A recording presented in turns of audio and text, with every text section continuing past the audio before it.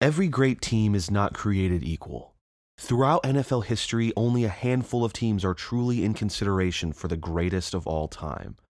But what about the others? What about great teams that you may have forgotten? Well, in this series, we're going to talk about them all, team by team, and truly find out who the greatest team in NFL history is. Our criteria includes offense, defense, how good they were compared to other good teams that year, how high was their peak, playoff success. All teams considered are in the Super Bowl era. We'll be looking at statistics. We'll be looking at performance. We'll be looking at key players, their story of the season, and how they would stack up against the best of the best.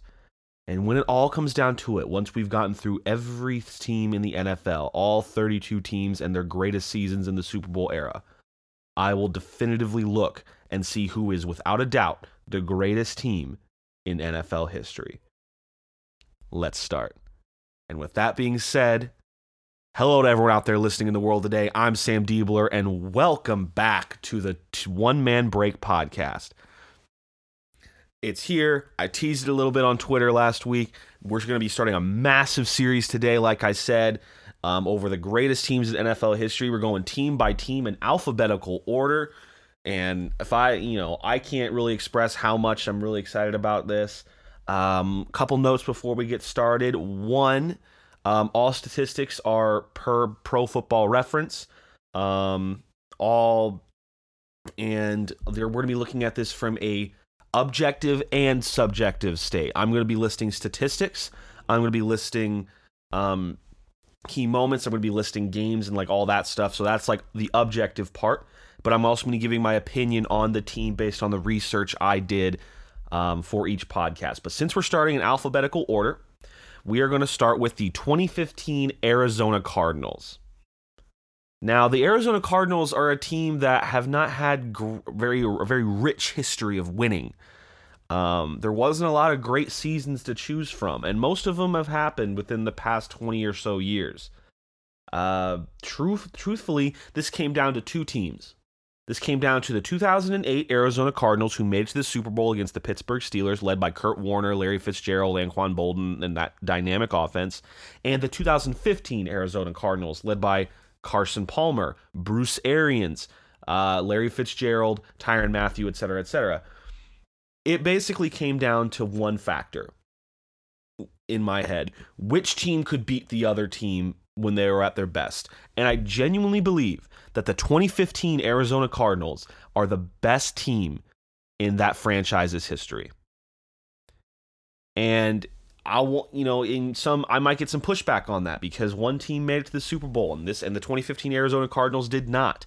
But this team was a complete and utter dominant football team. They were great on both sides of the ball. I mean, just to give like a blanket, stats, they were second in scoring that year. They scored 30.6 points per game. And then points against, they were seventh, allowing only 19.6 points per game. That is a 10-point, that's an 11-point, basically, point differential, which is, if you look at some of the greatest teams in NFL history, and believe me, I've looked at them, that point differential ranks up there.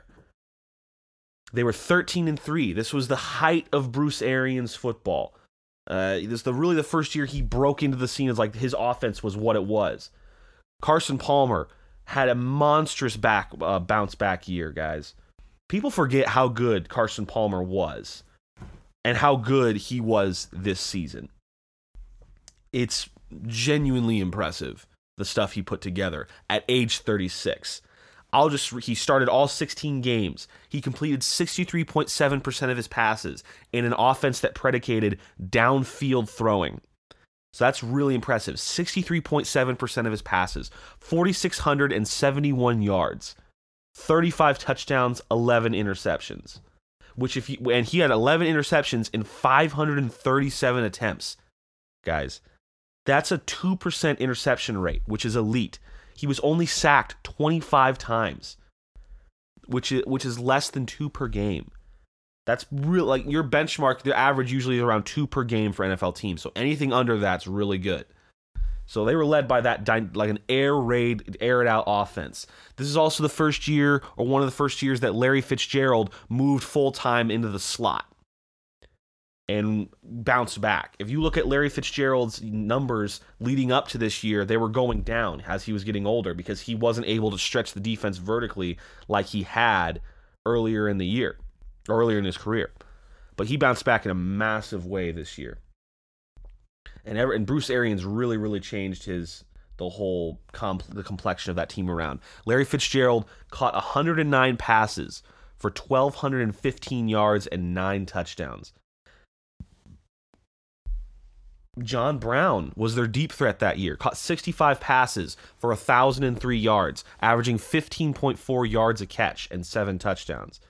They also had guys like Michael Floyd, who averaged 16.3 yards per catch. So basically, this team was as such. They had 2 dynamic downfield receivers and a slot receiver inside that could get open over the middle and short. I'm going to say something right now. It might be a little blasphemous, but this team is the precursor to the Buccaneers team that just won the Super Bowl. Think about it. You have your old pocket passing quarterback, Carson Palmer, like Tom Brady. You have 2 deep threats on the outside who like to go deep. That's that's John Brown and Michael Floyd, where the Buccaneers you had Mike Evans and Antonio Brown.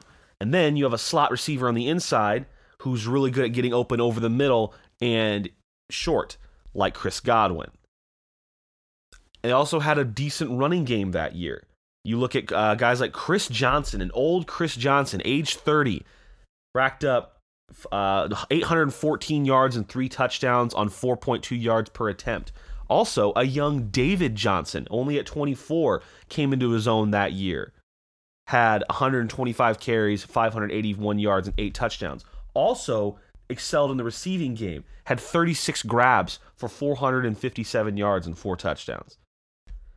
So they had weapons and weapons galore, man, and they were airing the ball out. They averaged 30 points a game. 30 points a game is a lot harder to get to, even in today's game, than it was back then. And this was finally at the point in the NFL where they were really, really leaning into the spread concepts a little bit more.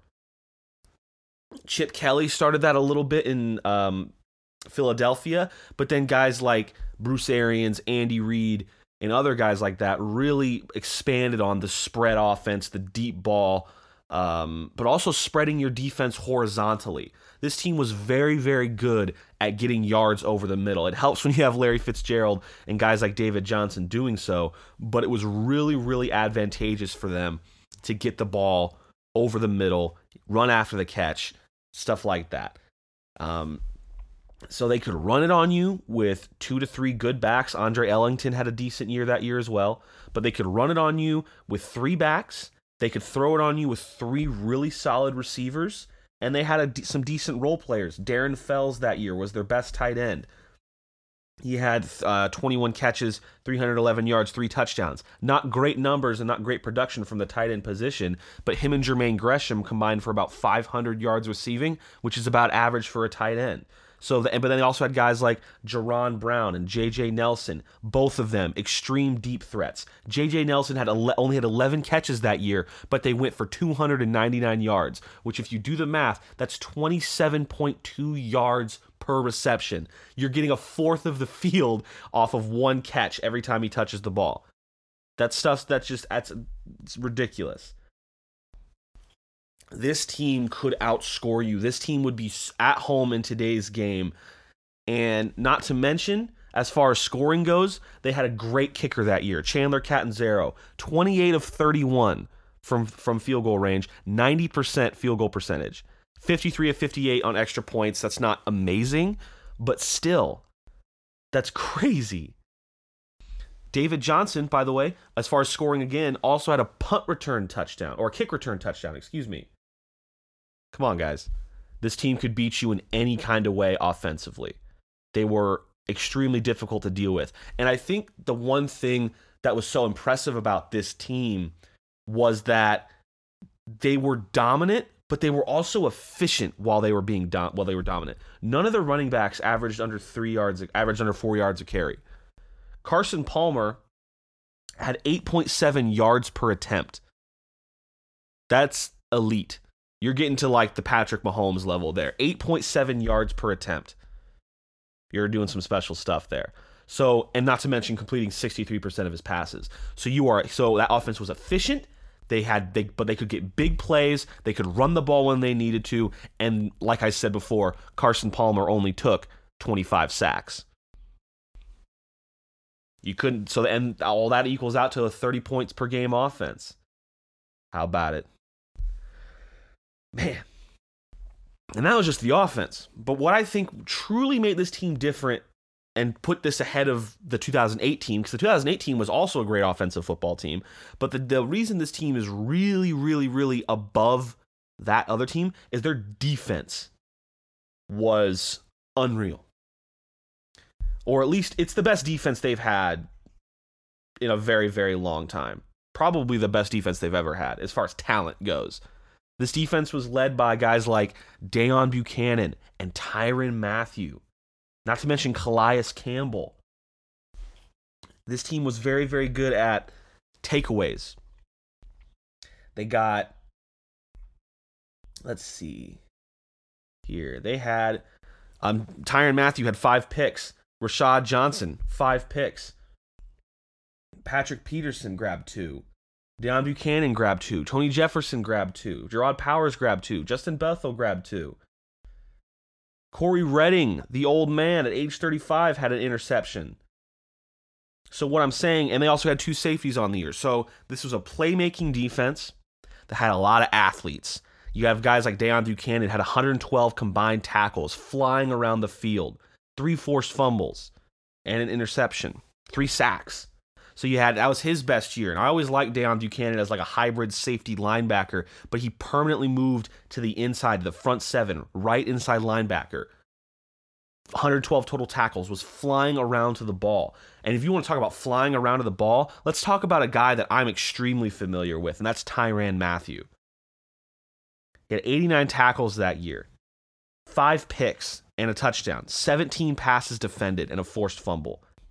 This was Honey Badger, and he was only 23. What's crazy about this defense is, for the most part, these guys were young. Deion Buchanan was 23. Tyrann Mathieu was 23. Kevin Minter, who was second on the team in total tackles with 94, was 25. Tony Jefferson was 23. Calais Campbell, 29. Rashad Johnson, 29. Patrick Peterson was still only 25. It's unfortunate to see where it all went.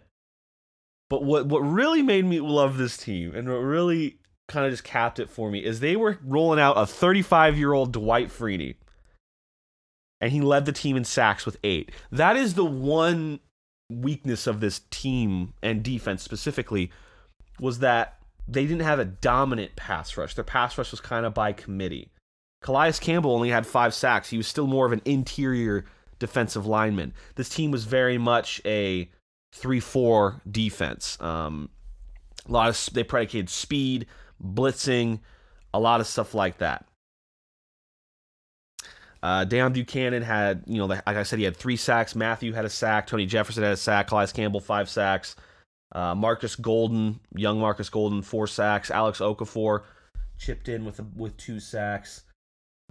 Frosty Rucker, which is an excellent name for a football player, had 3 sacks.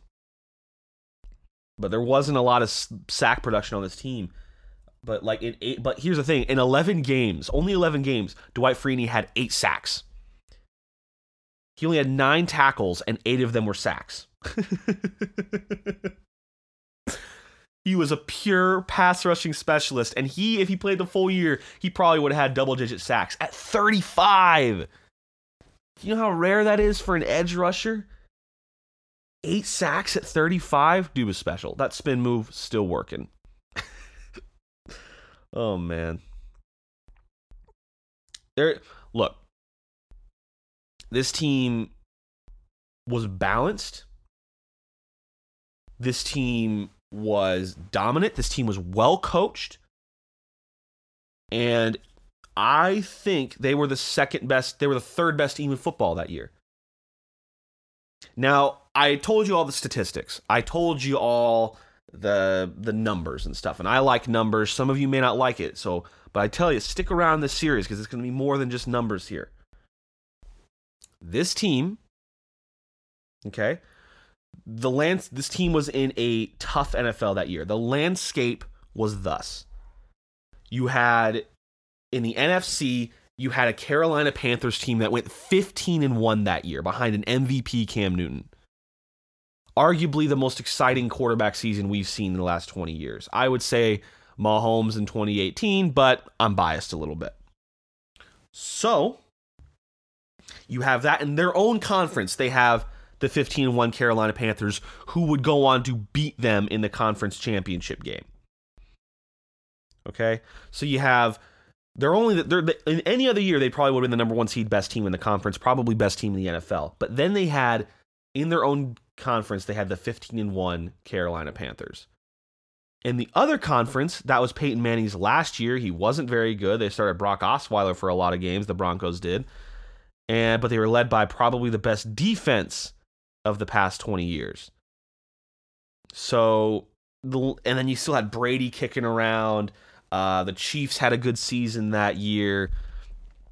The NFC wasn't very strong, but you still have the Seahawks kicking around, Legion of Boom. Philadelphia was not good that year, but Green Bay was still prominent. Look, this team they were one of the best teams. They were the top tier teams in that league. I mean, the league was still transitioning out of that old school system. We were finally starting to see predominantly shotgun offenses. We were starting to see the hybrid running game, a lot more screens, a lot more college influence in offenses. But we still had these old quarterbacks like Carson Palmer and Tom Brady and Peyton Manning and Drew Brees. I want to see a storyline. I want to tell you guys about a storyline that I paid really close attention to back then. I think I might have mentioned this on a previous podcast.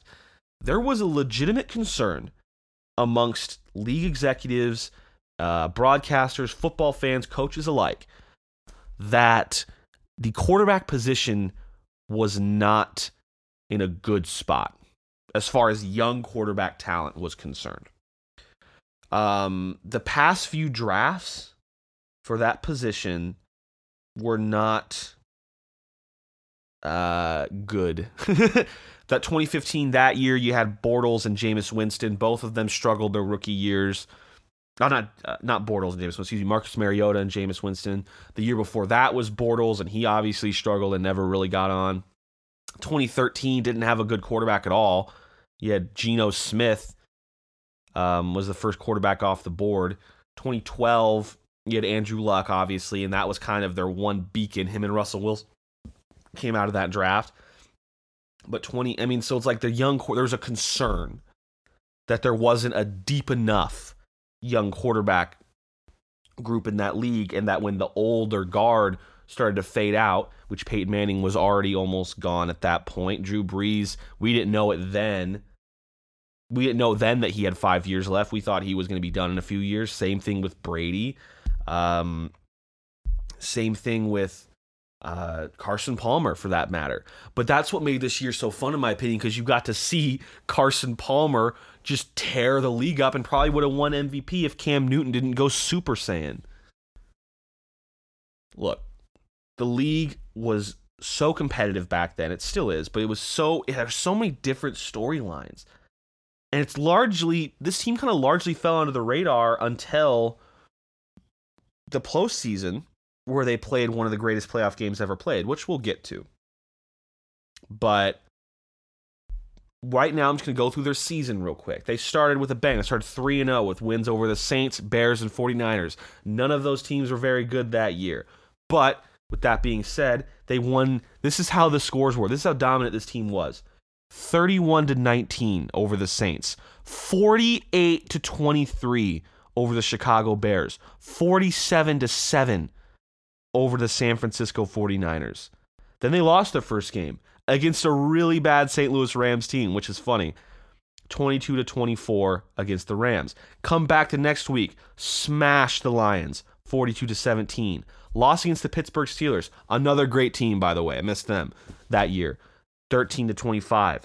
Beat Baltimore 26-18.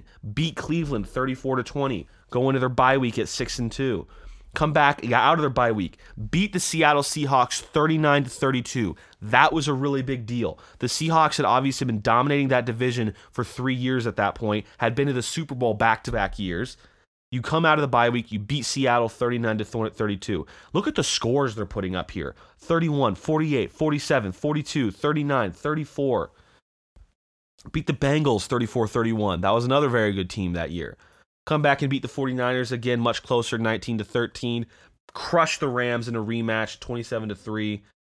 But like you could just see this team, the big stretch is in week 15 against the Philadelphia Eagles. They won 40-17. Then in week 16 against the Green Bay Packers, who made the playoffs that year, they won 38-8. And then they lost in the week 17 against Seattle with, I presume, because they were just conserving their starters, 36-6. But then we get to the playoffs.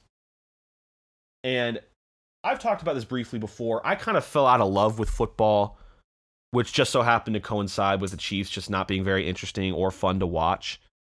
For about 2012 to 2015 at least. I mean, I watched a little bit in 2013, which was Reed's first year. 2014, the Chiefs were kind of mediocre, and they just weren't exciting to watch. I was still a fan. I'd watch the games, but I wasn't paying attention to the rest of the league.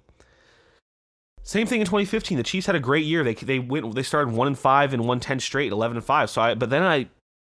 In preparation, the Chiefs won their first playoff game that year in like 20 years. So I was really excited. I was on a football high. I decided to watch the divisional playoff game between the Green Bay Packers and the Arizona Cardinals.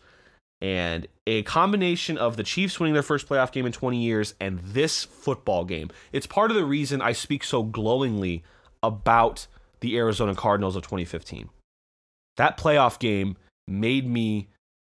helped me fall back in love with football. And I watch every game I can since. That game, and I'm sure many of you know what I'm talking about, that was Hale Rodgers, 2.0 in a playoff game. That was the shovel pass to Larry Fitzgerald to end the game, and the throwback to set it up, the throwback to Larry Fitzgerald by Carson Palmer to set it up in overtime. It's one of the best playoff games I've ever seen. And the Cardinals won it, and I watched every minute of that game. And guys, if you ever get the chance, if you ever have the opportunity to go back and watch that team, that game specifically, go do it. That team was good. And it took the individual brilliance of Aaron Rodgers, one of the greatest quarterbacks to ever live, to push that game into overtime. That's how good the Carolina Panthers were. Excuse me, that's how good the Cardinals were. That was a divisional round, But I watched that game the next week. And they ended up losing pretty big to the Panthers the next week, but I'll always have a soft spot in my heart for this team.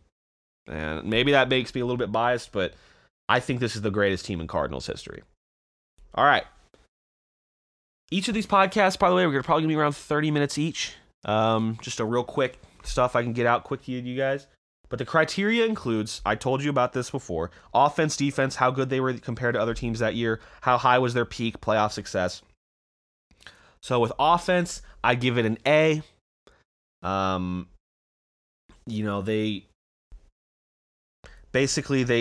averaged 30 points a game. They were second in the league in scoring. You can't get much better than that. Not only were they were good, they were balanced and efficient and dominant. They get a solid A for their offense. Defense, I'll give it an A. I'll give it a B+. They were 7th in points allowed. They didn't have a great pass rush. And the pass rush they did have was out by the postseason. Dwight Freeney only played 11 games. They didn't consistently get enough pass rush and takeaways to really go over the top, but they were very, very good in the regular season at times. Had some great talent on that team, too. How good were they compared to other teams that year? As far they were in the top tier, which basically means they were the top 2 or 3 teams in the league, the Super Bowl contenders. That's what we'll basically say. They were Super Bowl contenders that year. I don't think anyone could argue that. How high was their peak? And I'm going to define this as how high was their level of play. How good was their level of play? And I got to say, it was Week 16 against the Green Bay Packers. It was the Week 15, Week 16 combo of the Eagles and the Packers. Late in the year, it's very, very hard to blow out teams. And they did it 2 weeks in a row, 40-17 and 38-8. That was their peak. So, I mean, you could say their peak was the 10-game win streak or that 9-game win streak between Week 7 and Week 16. You could say that. I would argue it's just those 2 games, 40-17, 38-8. So their peak was... How high was their peak?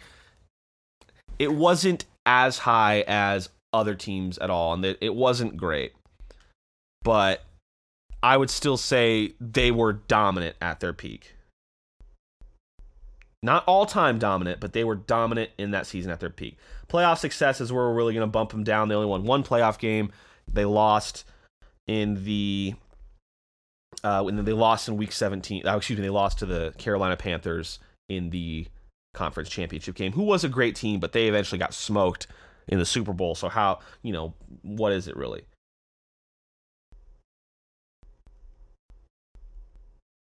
Sorry, I'm just writing all this down.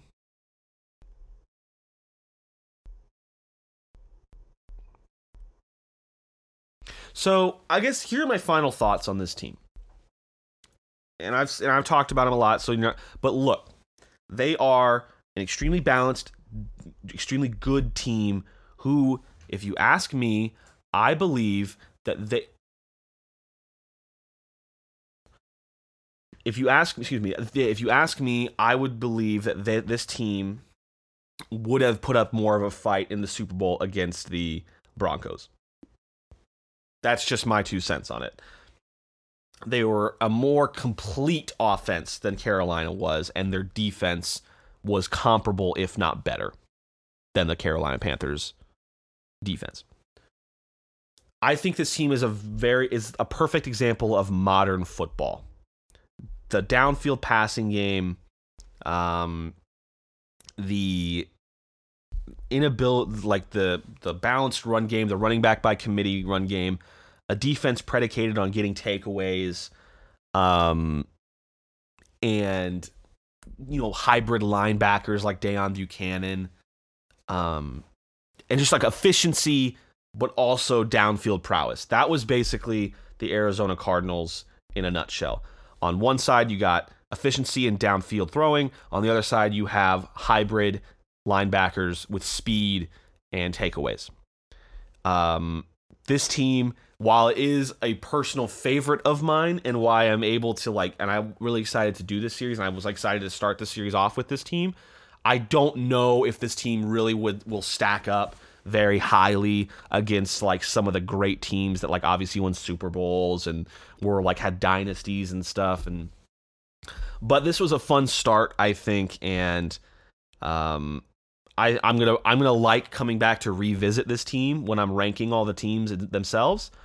But until that time, I'm just gonna have to be happy with what I talked about today. So, guys, this was a great start to this series. If you enjoyed it, if you like it, if you want to see something different, if you want me to talk about something different, tweet at me at Sam Diebler. That's SAMDEABLER, all lowercase. We're going to be doing one of these a week. If you want to see these more often, which I might have to do it to get them all out by the time the new season starts, then you just let me know. Just tweet at me and tell me that.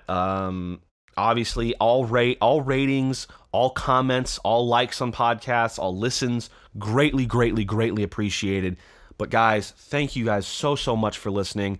I'm really excited to start this project, to start this massive, undertaking. You're ranking 32 teams. Next week, we are going to be going over the Arizona Falcon. No, wow, Arizona. Sorry, Arizona's on the mind. The Atlanta Falcons. And if you guys can guess what team it's going to be, because I already know which one it's going to be, just send me a DM or send me a tweet on Twitter or Instagram, I guess, and just let me know.